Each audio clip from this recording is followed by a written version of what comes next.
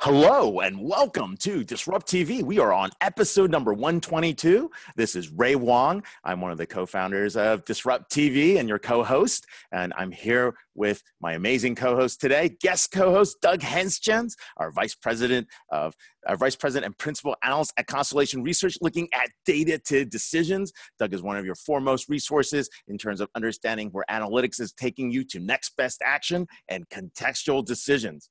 Doug, I'll throw it on to you. Hey, and I'm with my amazing co-host, Ray Wang, founder of Constellation Research and itinerant traveler off to new places each and every day. So where is it next, Ray? Well, hey, thank you. I'm actually live here in Pebble Beach, broadcasting from the Capgemini Spark event, kind of having some fun. But we are on episode 122, amazing guests. Let's start with our guest, Dave. Doug, I'll let you do the intros. Yes, David Moss is CTO and co-founder of robotic process automation vendor Blue Prism. He's the chief software architect of their software, and previously he spent 5 years working for Lynx Financial Systems as a senior software designer.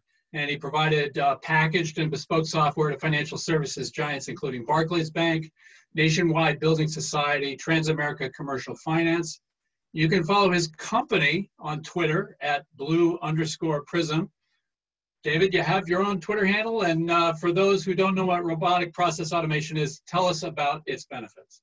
Yeah, sure. Well, let's dive straight into RPA, shall we, Doug? I mean, you know, the whole essence of what we're trying to do here is to democratize technology. You know, there are people all over our world-class organizations who've got some fabulous ideas about how they could increase productivity, how they could serve their customers better, how they could launch products faster. And it's about giving those people the teeth, the technology, the opportunity to be able to take those ideas and bring them to life, you know, to use what we call a digital workforce to work 24 hours a day, 7 days a week, augmenting their existing staff, their existing workforce, and just generating a whole new wave of capacity. It's a whole new way of working. It's an alternative approach to work. You know, it's like a third sourcing option, if you like. You know, you look at your onshore staff, your in-source staff. You could look at contracting stuff out if you need some temporary staff to help create new capacity. And we've introduced this idea of a digital workforce, you know, a server-based, scalable, resilient, high-speed workforce that can do some of those jobs, you know, and help to give you extra capacity, extra productivity, and better service for your clients. And you're talking about the new digital labor, right? I mean, these are bots, these are algos, but they're augmenting humanity along with the training that's actually happening. What got you to create Blue Prism? What was the founding thing that made, hey, we really need to go out and do this and create this new category called, we didn't call it RPA right away, but how do we go create this new category of RPA?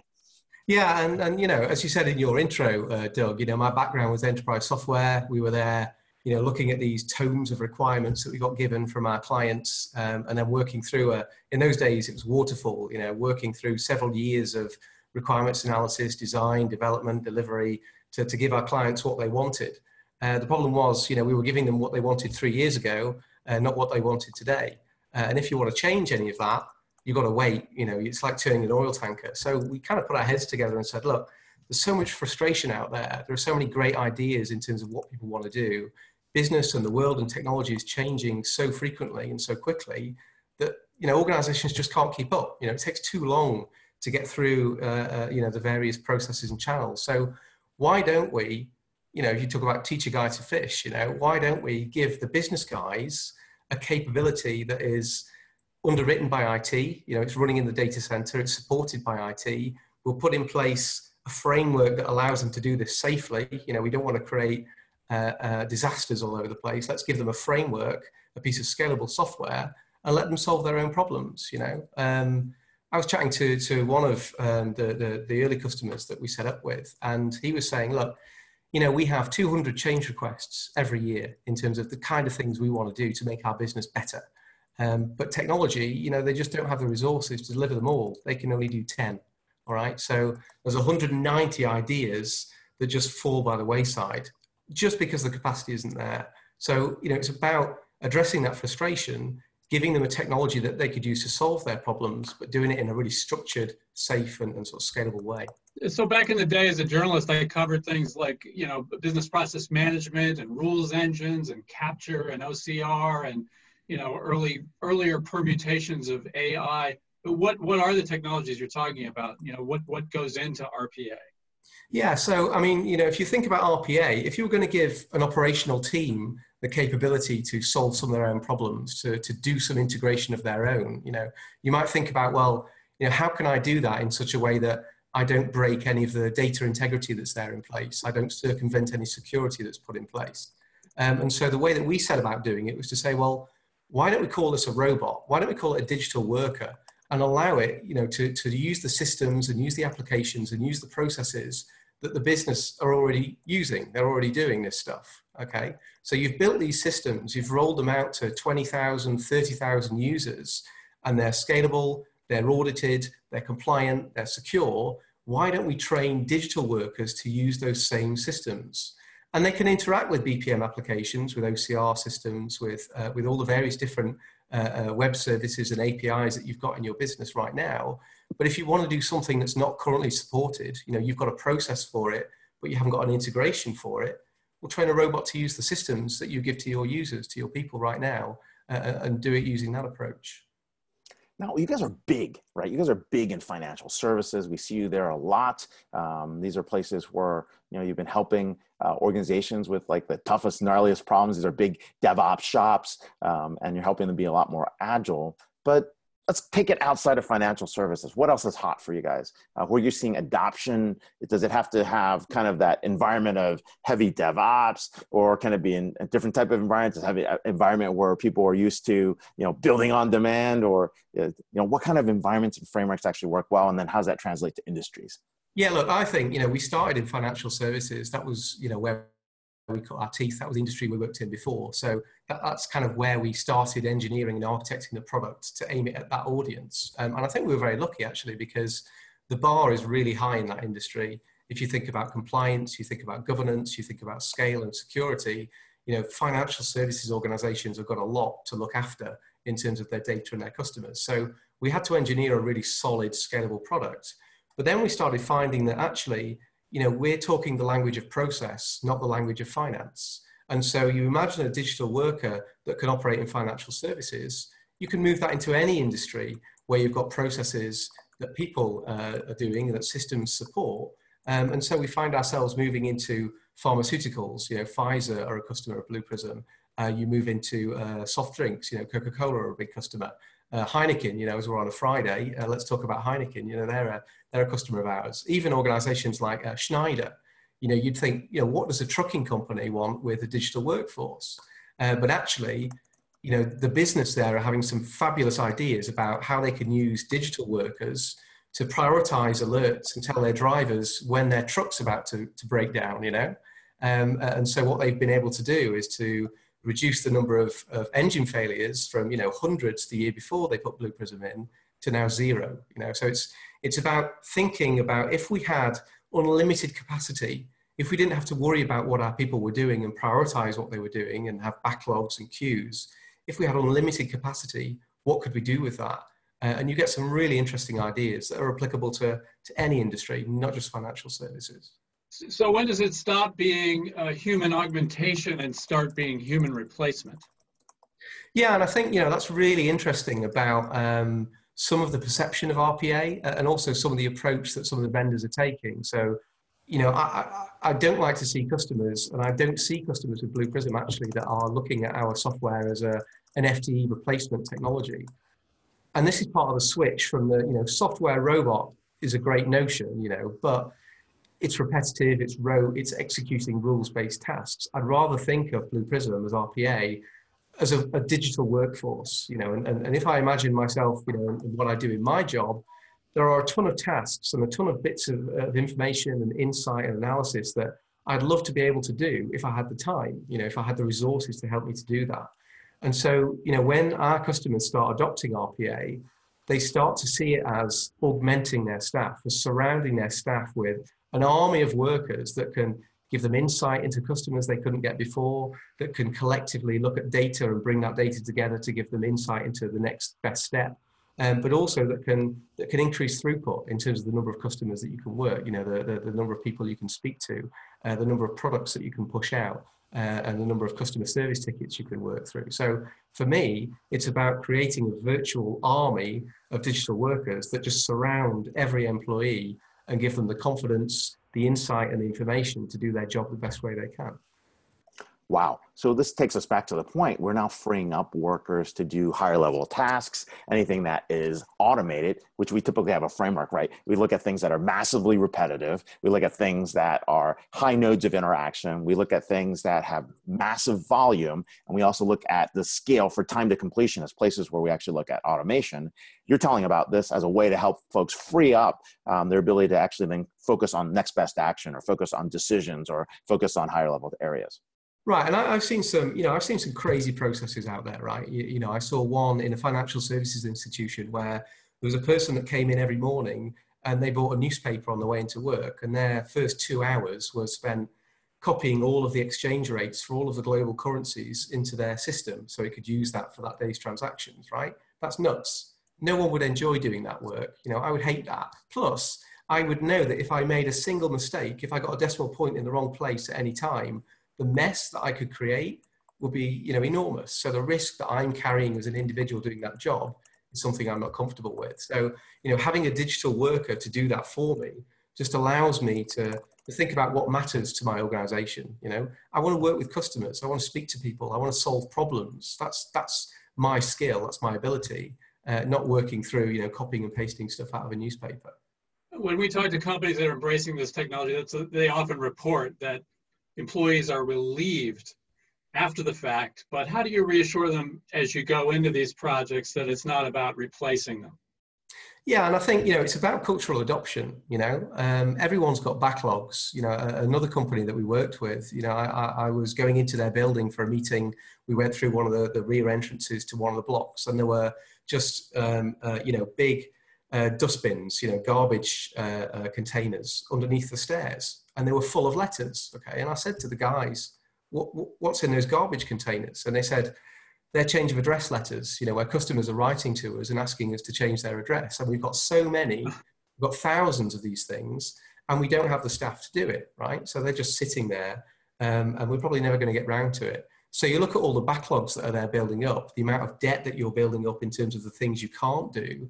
And look, to be competitive, to be at the top of your game, to be the best company and offer the best service and win the most customers and sell the best products, you've got to be the most agile, and that doesn't just mean agile from a technology perspective, it means operationally agile. So getting everyone to embrace this idea that let's put a digital workforce in place, let's become the most agile company we can be, and let's crowdsource ideas. Shop Direct, who are a UK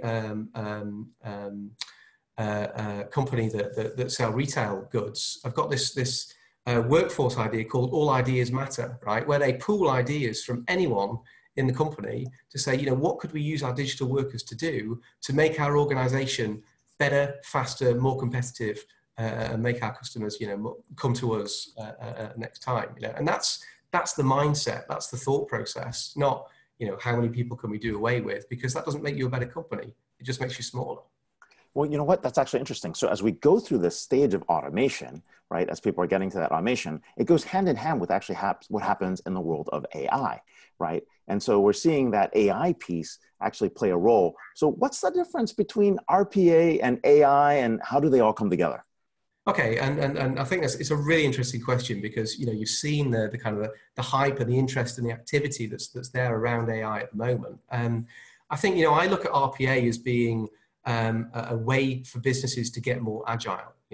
And AI for me is about delivering value to business. It's how can we use new technologies to not just follow some rules, but to give us insight, to help us to perceive things, to help us to understand the world around us. And so I think if you could couple those together, if you could look at AI as being part of the vehicle to get to this digital workforce, I think you're then talking about a solution where you've given the business a platform that allows them to express themselves and to solve their own problems.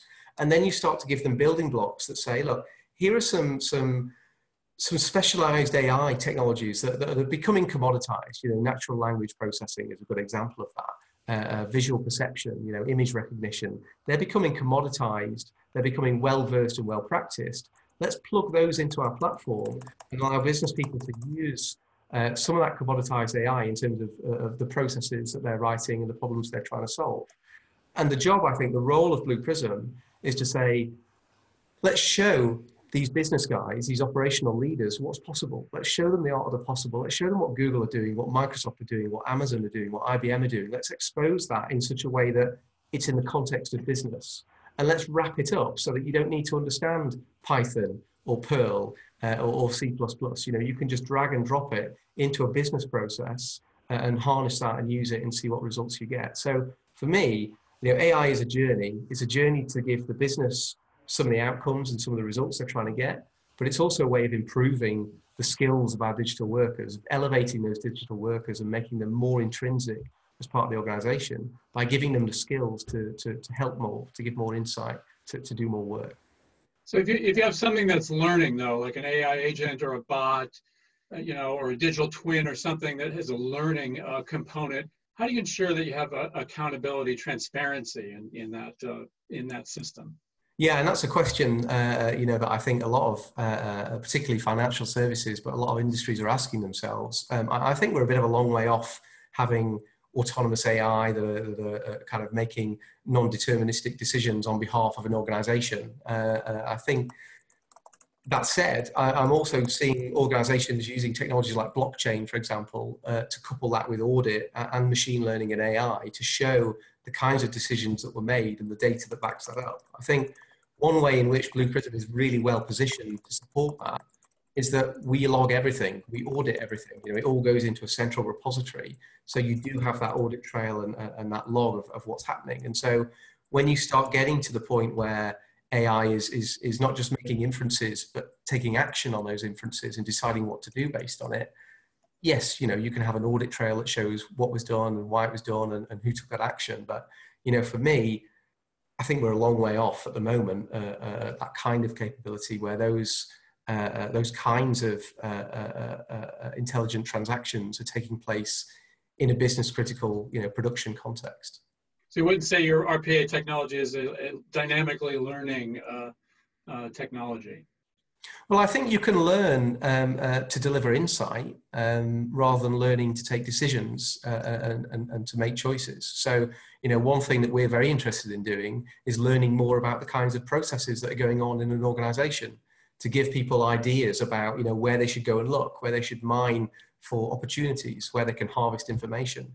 I think learning is very useful to show trends and patterns and to demonstrate, again, to business people what patterns are emerging, what that helps them to do in terms of taking their business on. Another customer that we worked with, they were in the telecoms industry. And when you lock your iPhone, when you get locked out of your brand new iPhone, type in your passcode, I'm looking at you, Ray. When you lock yourself out of your phone, you have to ring up your telecom company and get them to unlock that SIM for you. And they do that for free, and it takes a few hours. What these guys didn't notice, because every person was doing their own unlocking, was that the same email address was making that unlock request over and over and over again. But because they had a digital workforce that was looking at patterns and that could see insight and that was learning from what was going on, they were alerted to the fact that there were lots of unscrupulous companies popping up, charging $10 a pop to unlock your phone, and then using the free service that the telco provider offered. So, learning is really useful to help you understand. Damn, there goes my business. I was going to retire on that. Yeah, sorry about that. I think they've closed that loophole now because they've got digital workers in there. But, learning in AI doesn't mean that the robots have to make their own decisions. It means that they can be more optimal and more productive, and you can get more out of them. We are here with the illustrious Dave Moss, CTO and co-founder of Blue Prism, talking about where RPA and automation is going. One last question for you, really talking about this notion of jobs and jobs going away. I know Doug was talking a little bit deeper on that. We actually seeing something different. We're seeing in a lot of, especially in the Western world, where birth rates are actually going in this direction, that this is the one savior because of all the information data we're creating to manage that. Where do you see the future of managing this digital workforce, these digital bots? Like, who's going to drive that? Is it going to be bots managing bots?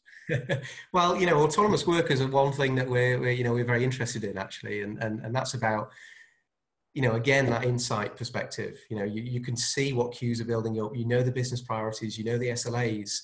Why do you need a manager telling your robots what to focus on next when they should be able to see that? They should be able to perceive that. I think look at a digital workforce as doing two things. One is creating capacity. Okay, if you had unlimited capacity, how much better could you be as a company?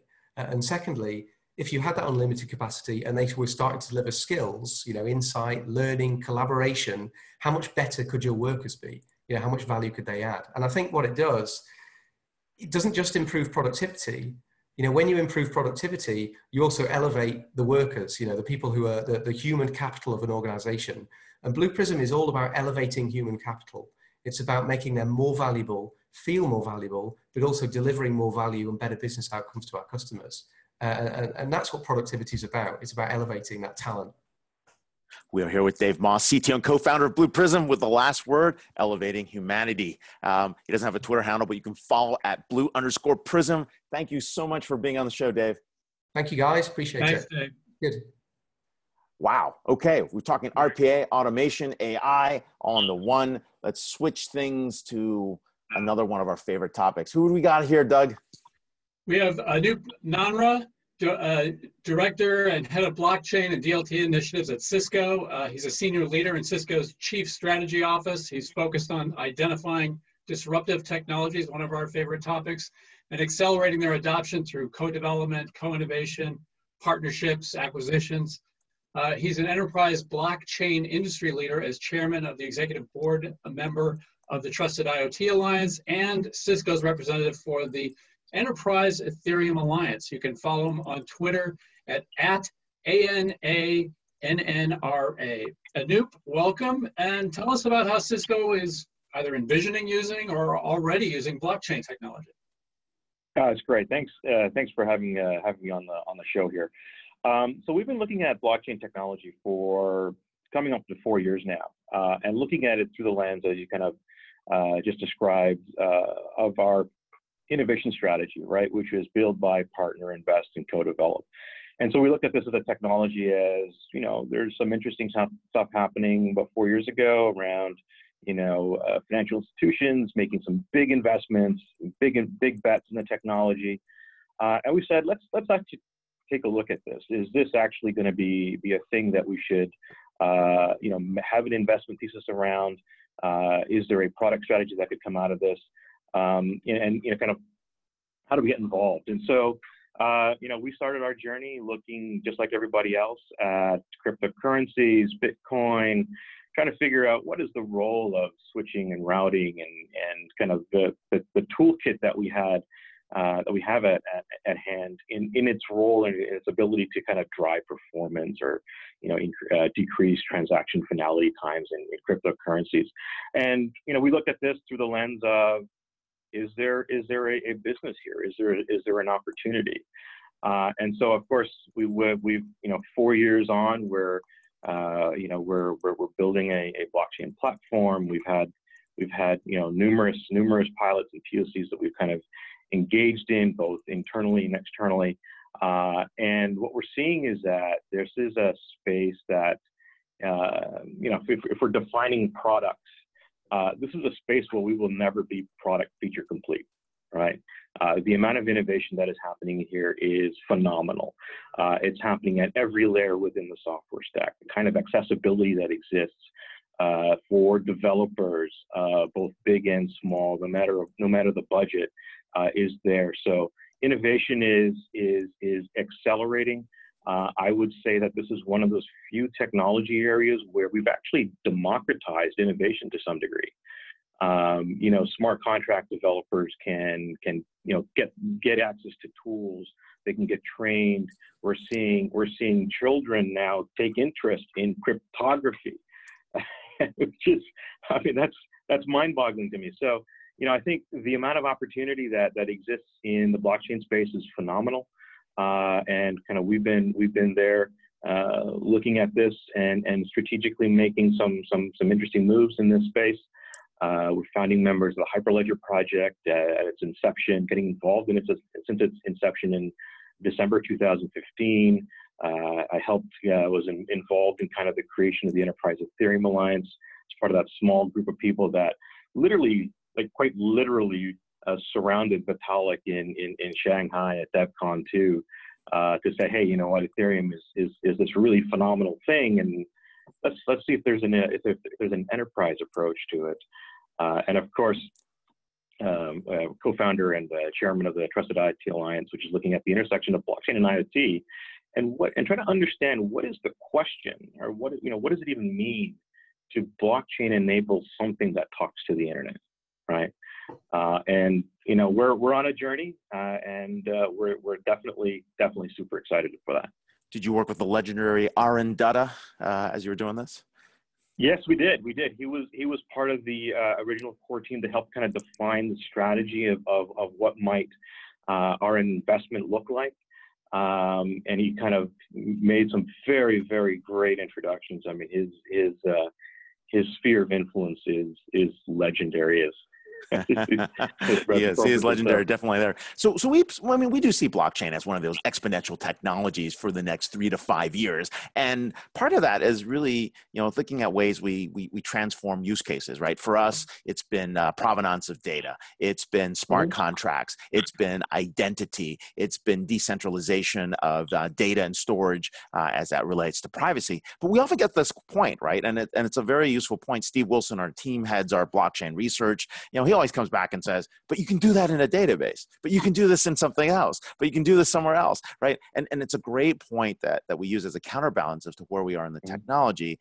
So when you look at this today, like, where are we? Are the transaction volumes and processing going to get there? Are the vectors that impact performance on the chain actually being reduced? Like, what's happening in that space so that we know that, hey, is this definitely going to be viable? Or are we going to be around on this blockchain side?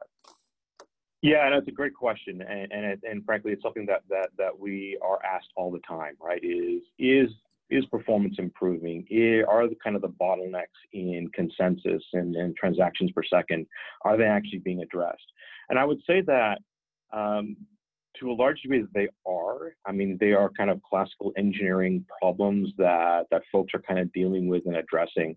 I think what's subtly different here is that we seem to be shifting gears now, right? I mean, a year ago, even 2 years ago, the conversation was more, is the technology useful, right? When you kind of separate, you know, kind of what we're doing in the enterprise space versus what's happening in the cryptocurrency world, the question was, is it useful? Is there kind of enough education and awareness of the technology and the value that it can bring?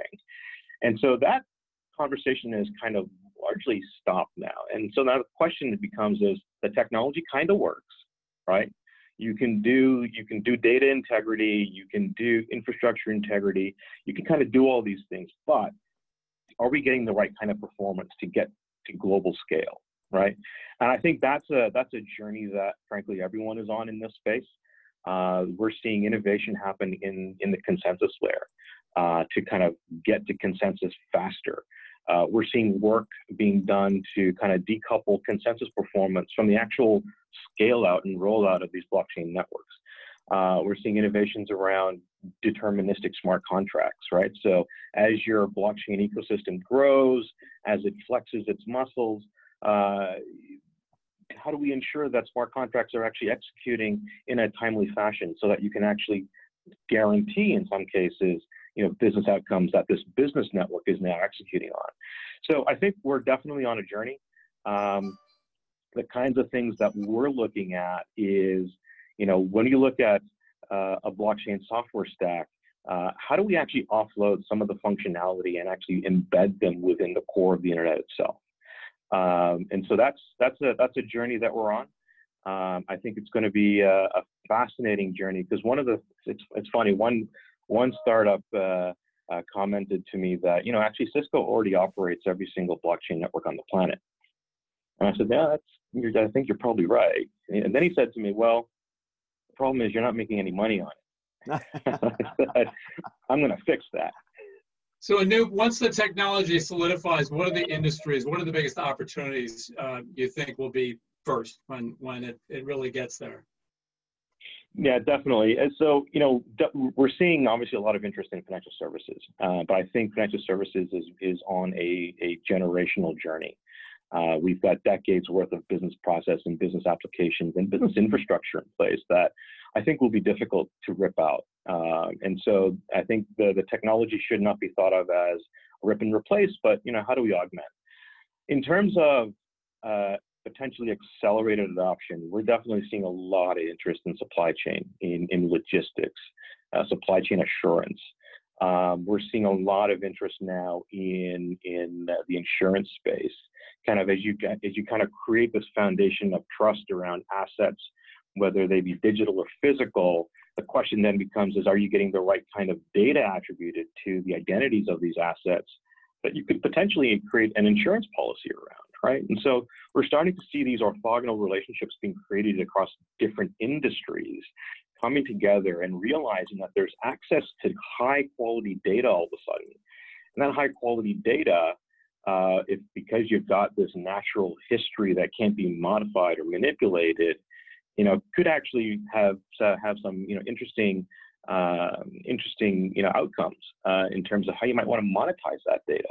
So that's kind of the excitement that's happening now. Is we're seeing data being exploded. That actually brings a really interesting point, right? I mean, blockchain, on its own was very interesting as a technology, but I think the conversation around blockchain is helping people reimagine different types of business models across different industries, and really thinking about the value chains and the value networks. And that's really what we've been seeing from clients trying to figure out like where they can use it in multiple ways and multiple fashions. And so when you think about this, right, one of the other areas that we keep talking about is really about securing data. What does that mean for you guys? What does that mean for Cisco? Yeah, it's a great question. And so kind of alluded to before, right? I mean, blockchain is really good around, for use cases around data integrity, data immutability. There is still an onus on the ecosystem to ensure that enterprises that connect or are sending data to blockchain networks, that they're actually still adhering to best practices around infrastructure and application security. Right? You can compromise an application, you can compromise infrastructure, but if you're not securing it correctly, then how do you know and how do you guarantee that the data that you intended to send to the blockchain network is actually what was sent to the blockchain network? But what else if I get hacked on the quantum side? Well, I think I think when that I think will be an interesting question, right? And when you can credit card swipe a quantum computer and have access to it. I think that then it becomes a major concern. You saw that Rigetti's got 128 qubits coming out. Like they came out like a few weeks ago. Yeah, that's right. So that's right. And so we're definitely starting to see some really good research coming out of how do you create quantum resistant blockchain networks, resistant blockchain protocols. I still think that there's a lot of work to be done in kind of research and kind of understanding what does that actually mean, right? To have a quantum resistant or a quantum hack resistant blockchain network and business ecosystem at the end of the day. Now, back to the here and now. Last week, my colleague Holger Mueller was talking about blockchain in a HR context. Maybe that's where there's not extreme performance demands and easy, low-hanging fruit for a first one. But we're also seeing a lot of talk about blockchain for IoT. What are some of the IoT use cases you're expecting? So one of the kind of low-hanging fruit use cases that we've seen is something around firmware transparency, right? So you have these edge devices, you have these IoT gateways, there's a little bit of software running on them, there's some firmware that's running underneath those applications. How do you ensure, how do you validate or independently verify whether or not the software that is running on those devices is actually what was intended to be running? Are they actually configured and provisioned correctly? How do you know that the provisioning events haven't been compromised in one form or another? And so we're seeing a lot of applications around infrastructure integrity, not only at the edge, but also in the core. And I think this is where we're starting to see opportunities around compliance, right? So leveraging blockchain to ensure and independently verify and authenticate compliance to security postures, to the integrity of the operational aspects of kind of the edge compute devices. It's something we actually prototyped with a number of open source tools a couple of years ago, where we actually leveraged a secure blockchain client that we had built that was embedded within an IoT gateway that we have that posted digital fingerprints of operational data, of configuration data, and posted that to a blockchain network. And the model here is that we've got these IoT gateways that are stringed or purled across a highway, right? And so, when the use case that we're kind of pushing for there is highway infrastructure, roadside data integrity for data and operational data at highways that traverse multiple countries. So you think of Europe as kind of the ideal proving ground for this. One stretch of highway traverses multiple countries. Each country is responsible for the maintenance and operation of their stretch of highway, but how do you ensure that they're actually collecting real-time telemetry and sharing this across, the entire continent? And so, what is the benefit? What is the benefit of that? Well, if you're now doing strategic planning around distribution of goods and services on these highways, you want to have better visibility onto the conditions of these roads and traffic conditions. And so, how do you share this information in real time? How do you share it across continents, across countries, across multiple jurisdictions? One potential option is to leverage blockchain. That's a great point. That's a great point that we keep seeing. So let's talk about the intersections. The other piece you talked about earlier in the introduction was IoT, how it came back together, right? And we see IoT as kind of like the sensing, the context layer that's actually bringing the machines to life. We see blockchain sitting there and securing that data. We see AI kind of the brains that's happening. And then we see 5G providing the piping or multiplexing to make these low latency services come together. Is that like a pipe dream, or is that where we are today? I mean, is that all going to happen? No, I think a simple way to put it is, what a fantastic time to be alive. We've got these multiple trifectas actually starting to emerge.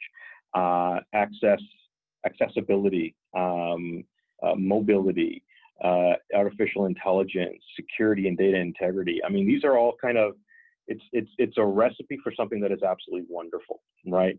I think that we still need to think long and hard around what are the real applications or what are the real use cases that can actually extract business value. And I think we're on that journey for sure as an industry. I think for folks who are making investments in each of these areas, it's going to be, we're going to see some fantastic stuff come out. I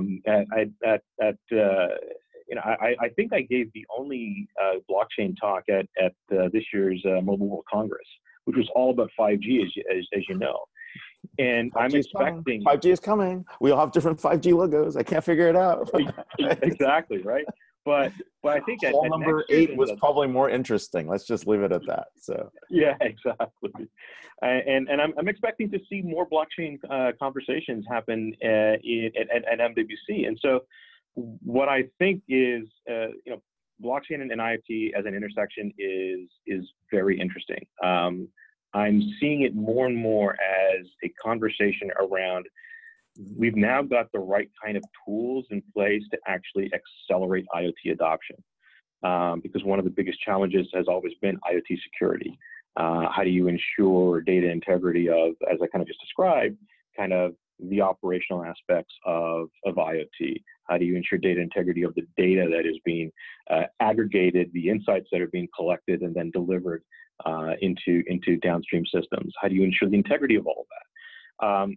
And I think blockchain has a unique opportunity, and it's kind of what we're seeing in our alliance as kind of being an enabler of the adoption, of accelerating the adoption of IoT technology.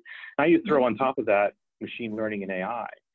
And I'm starting to think about use cases where if you've got the ability to guarantee high quality insights, does that not create a net new market? And those high quality insights are based on high quality data that is being collected and kind of being aggregated through a blockchain network. I think it's a great opportunity. And maybe this question gets back to some of the organizations you're involved in, but interoperability. There's so many initiatives out there, so many technologies that people, how do you ensure interoperability? It's a great question, and one of the things that we're doing at the Trusted IoT Alliance is we've actually stood up the world's first globally deployed interoperability testnet.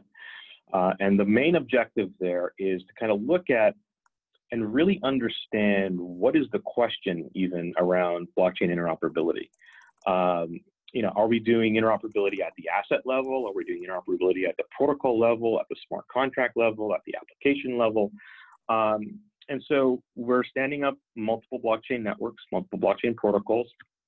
As I said, they're globally deployed, so we have nodes that are literally have thousands of miles between them. So we want to make sure that we're creating a sandbox that is truly representative of a global business environment. And we're starting to ask the question, right? How do we actually ensure interoperability? What are the characteristics that we need to be looking out for? Are we close to a point in time where we have standards? Should we even be talking about standards at this point in time? It's probably too early. But we need to kind of do the experimentation. We need to kind of understand what are the real challenges that we see around interoperability. Now, of course, there are obviously some very interesting interoperability blockchain networks that are now standing up, but do they go far enough, right? I think that's one of the questions that we need to be addressing. So interoperability, I think, will be one of the key barriers that we need to overcome in order to ensure blockchain adoption and kind of accelerate its adoption. Because one of the things that we're finding a lot of customers are afraid of vendor lock-in, right? Oh, yeah, and rightly definitely. so. Rightly so. And so if you kind of and of course, we know that the innovation in this space is accelerating. And so, the flexible architectures, those will be the ones that win out. The ones that kind of can adapt and evolve as business requirements and business ecosystems evolve, those will be the ones that win out. And how do you do that? And how do you kind of deliver that kind of functionality in an environment that is highly dynamic? Right, so we're all going digital. Everything is becoming a digitized business ecosystem, and so the expectation is that we can actually move at the space of the internet and maybe even faster to keep up with some of these digital trends. Well, we are here live with Anup Nanra, Director, Head of Blockchain DLT Initiative here at Cisco. Anup, thank you so much for being on the show. We can follow him at ANANNRA. And by the way, Aaron Dutta just pinged back to say hello. So anyways, amazing. Like, look at this real-time interaction that's going on here. So thank you for being on the show. Thanks a lot, guys. All right. So we hit the hot topics: automation, AI, blockchain. We got to pull it all together. Doug, you are now on the spot. So we got Doug Henschen, Vice President and Principal Analyst, Constellation Research. You can follow him at Henschen, C-H-E-N, so H-E-N-S-C-H-E-N on the Twitter handle. Doug, you've been in the space for quite some time. I mean, you've been looking at data decisions. You've been an executive editor in the space. You've covered almost every single major innovation that's going on. I really wanted to talk about what's going on. I mean, you're just coming back from Strata Data this week. What was interesting? What was hot? And who did you meet? Oh, I met a ton of people. I think I had 18 briefings there. Met a lot of customers. Strata Data is kind of a New York institution. It's one of the largest tech shows in the city. It's independent, so you got a lot of vendors there. The first one I attended was Hadoop World back in 2009. I mean, that's where Amazon introduced Elastic MapReduce, which is probably one of the most used big data platforms today.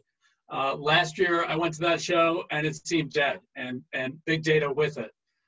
This year, I was more optimistic. I think it held its own. There were probably 4,000 people there, but it really has transformed. I think that reflects the change in the market. It's no longer about platforms and data management. People have these platforms. The topic is turning to AI and ML. How do we bring this stuff into production? Really, it reflects how the market has evolved. If there's an issue that's still with data management, it's really the governance. How do we handle lineage and access control? We have these platforms in place. How do we now do it in an orderly fashion? How do we meet regulatory and legal requirements and also ethical requirements? And, I saw a number of startups there. There was an interesting one called Okira that is a sort of a layer between the compute and the storage. It's about abstracting catalogs, a very hot topic. Everybody now has a catalog. I have access to our data and let our business users get access to this data from something with more like a shopping metaphor instead of having to go through IT. I know. What's up with catalogs? I feel like they're the catalog for everything. Are we over cataloged at the moment? Well, I think there's going to be a consolidation in that market. I mean, I think it's coming up of every vendor. It goes right hand in hand with data prep. It goes hand in hand with access control, and it's going hand in hand with governance. So that was a hot area. You know, one of the things I love about being an analyst is the same thing I loved about being a journalist. We get to talk to everybody. You know, one minute I'm meeting with one vendor, talking to maybe some of their customers and vetting what they're saying. Next minute I'm with their arch rival, talking to their customers. So it's a great opportunity to hear comments, to hear interesting things said. I was meeting with Sri Ambati, the CEO of H2O, Ooh, and he wow. said, yeah, he said that, companies. yeah, he's been there.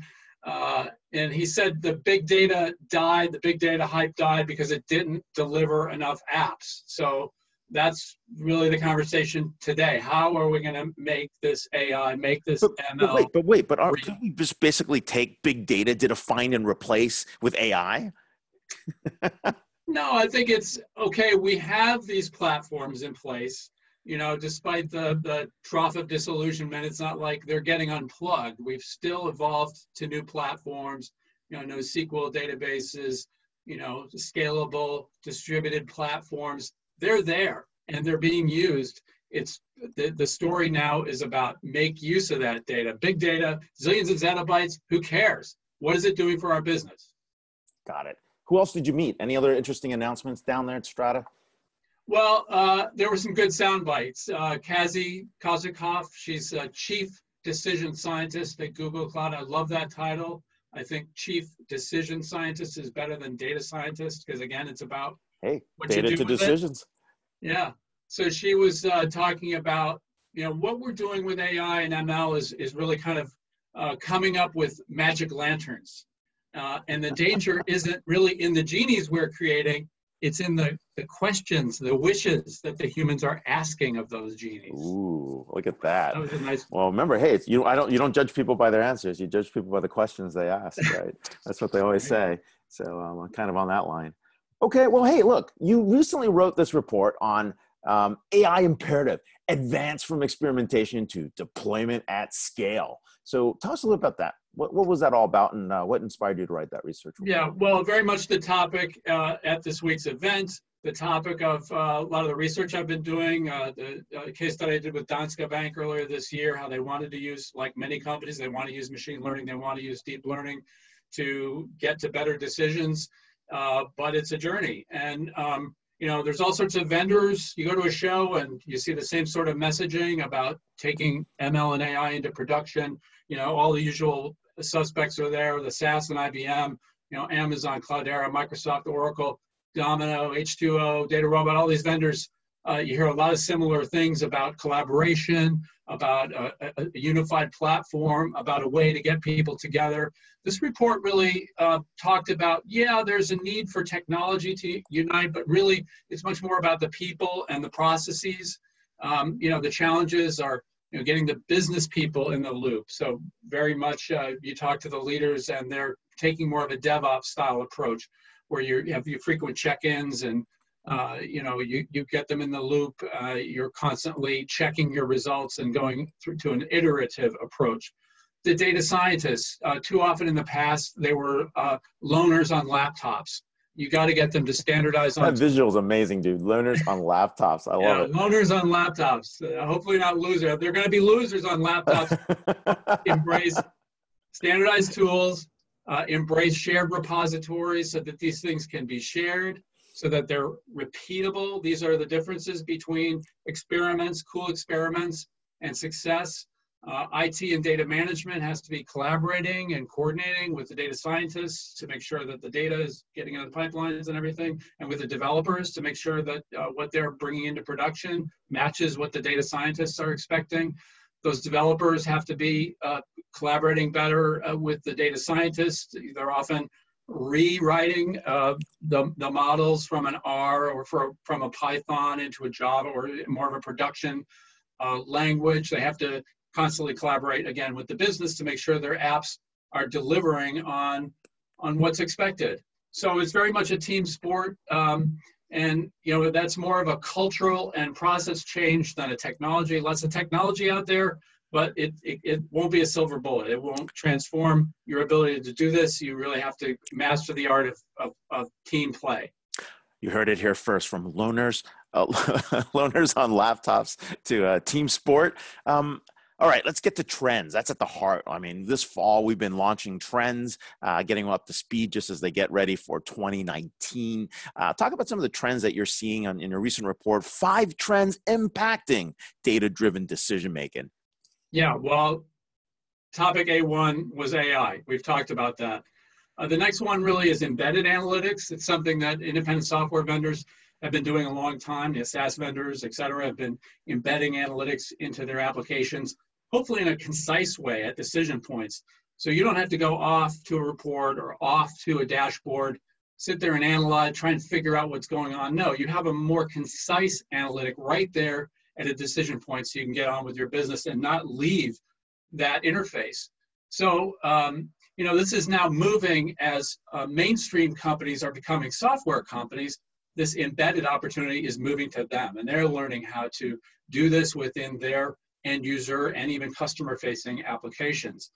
The next trend I talked about was real-time demands, and it's tied to the embedded demand because we are all experiencing this interest, this demand for more real-time, low latency insight and more low latency reaction and action.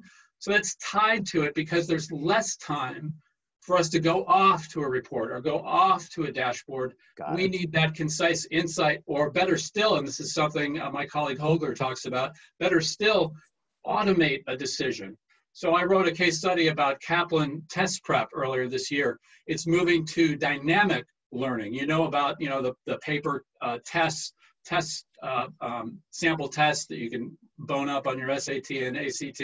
Well, they do all sorts of online testing, and they're learning to build analytics into that and sense and do an analytics on which questions are these students taking a lot of time on, which ones are they breezing through, which ones are they like erasing their answer, going back and changing it, because that's analytics on what they need to learn and what they know.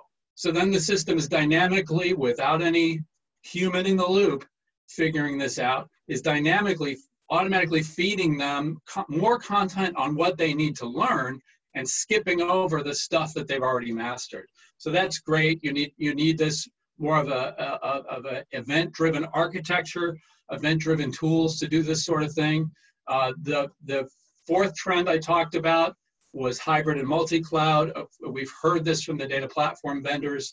If they're independents, they very much are telling the story of, we're making our platform available so you can run it on premises, you can run it in public clouds, you can run it on multiple public clouds, and you don't have to, with container technology, cloud-based approaches, you don't have to redevelop it and tweak it and tune it for each and every place you want to deliver it. No, you can start to monitor, deploy wherever you need it, whenever you need it, deploy it on multiple clouds.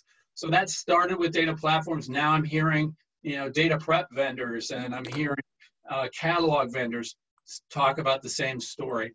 And the last trend I talked about was planning getting to be pervasive. These performance management platforms that heretofore it was a CFO topic, but it's moving out into sales, into marketing, into various line of business areas. You've had some companies this year, I think this demand for broader operational planning has triggered a lot of action in the market this year. Workday acquiring Adaptive Insights, and clearly they're saying we couldn't develop this capability fast enough internally. We want to acquire Adaptive Insights so we can, capture their clients and kind of help move this up into the enterprise world where we dominate. And then this year, this week actually, Sage and Intacct announced they're introducing, as we've seen with other ERP vendors, Sage and Intacct, very SMB-oriented product. They're introducing planning down at that level. Maybe they're looking to encroach on these areas where Adaptive Insights was very strong among SMBs as those guys move up into the enterprise. Wow. So we're definitely seeing that shift that's going on here. I know you attend a lot of different shows that are popping up. What are other trends? What are the shows that you're headed to? What's next on the agenda? Next week, I'm off to Infosys's event, Confluence in Monarch Beach, Southern California. Welcome return to my old Information Week 500 haunting grounds. Oh, that was the best, wasn't it? Right? Yeah. The golf tournament before, the whole IW 500. The first that was the CCE was ultimate at resort. Monarch Beach, right? We had it one year there. It was we did it there. We were probably not big enough for the venue, but it was the St. Regis back then, if I remember. So yeah. So I go to Infosys and I come back on the red eye and do Capgemini's AR event in New York. Oh, nice. Then the following week is a big one for everybody. I'll be at Microsoft Ignite, followed by Salesforce Dreamforce. Could those guys put their events right on top of each other or what? Oh my God, can you talk about like conflicting events big time? And it's also in Forum that's going on. Right. So I mean, you'll be there. This is and then October, this is the season. I'm going to Looker's joint event. Always interesting to get with up and coming vendors. I'm going to Oracle Open World, brief stop before our own CC event. Teradata, a number of other vendors have big events coming in October. So happen in time. No, it's awesome. We're seeing definitely a lot of big changes there. So as we think about trends, right, as we're walking into 2019, people are starting to plan for 2019. What do you think people should start doing to get set? Right? Because this shift to data decisions, where we're headed in AI, is only going to accelerate. What are some quick things people should do? I think they've got to prioritize and think about their business priorities. Don't just be a me too, follow the trend, AI, ML. When I look at some of the case studies I've done, Danske Bank, they didn't go after some, fancy new problem. They went after a problem they've been dealing with a long time and needed really a transformational upgrade in their approach, because the old approach wasn't working. Risk and the security concerns are overwhelming. And as David, our first guest, talked about, so many companies have these problems that have just been festering. They've got piles of to-dos, things that really are really important for their business that they haven't been able to solve. This is what you prioritize. Think of the business priorities, then kick the tires and start experimenting with those new technologies. But you have to have an eye on, and certainly our research is designed to help guide folks to getting to an approach that will get beyond the experiments and get into production at scale. Well, I think a lot of people forget that the data prep is an important piece. That's always one of those areas where people just never get it right. So, right. All right. Well, this has been awesome. Thanks for being my co-host today, yeah. Especially as we've been talking about what's going on. We're with Doug Henchen, Vice President and Principal Analyst at Constellation Research. You can follow him at DHENSCHEN. I always forget that S. You don't pronounce it that way. And yeah, we're getting ready for episode 123. Vala Afshar will be back. We've got some great guests. Don Pontefract, author, speaker, thinker, and chief envisioner at TELUS. We're going to be talking about David Bray, executive director at People-Centered Internet Coalition, along with Marcy Harris, also on the board. She's the CEO of PopVox. And of course, Carrie Egan, investor at Emergence Capital. And so we bring in all those folks here today. Next week, same time, same bat channel. If it's Friday, it's Disrupt TV show. Thanks a lot, everyone. Hey, thanks, Lisa, for your comments to thank us on the show. And of course, other guests that are following here. So you can follow us at Disrupt TV show, 11 a.m. PT, 2 p.m. ET, every Friday. So thanks a lot, everyone. Thank you, Ray Wang. Take care, Doug. See you soon.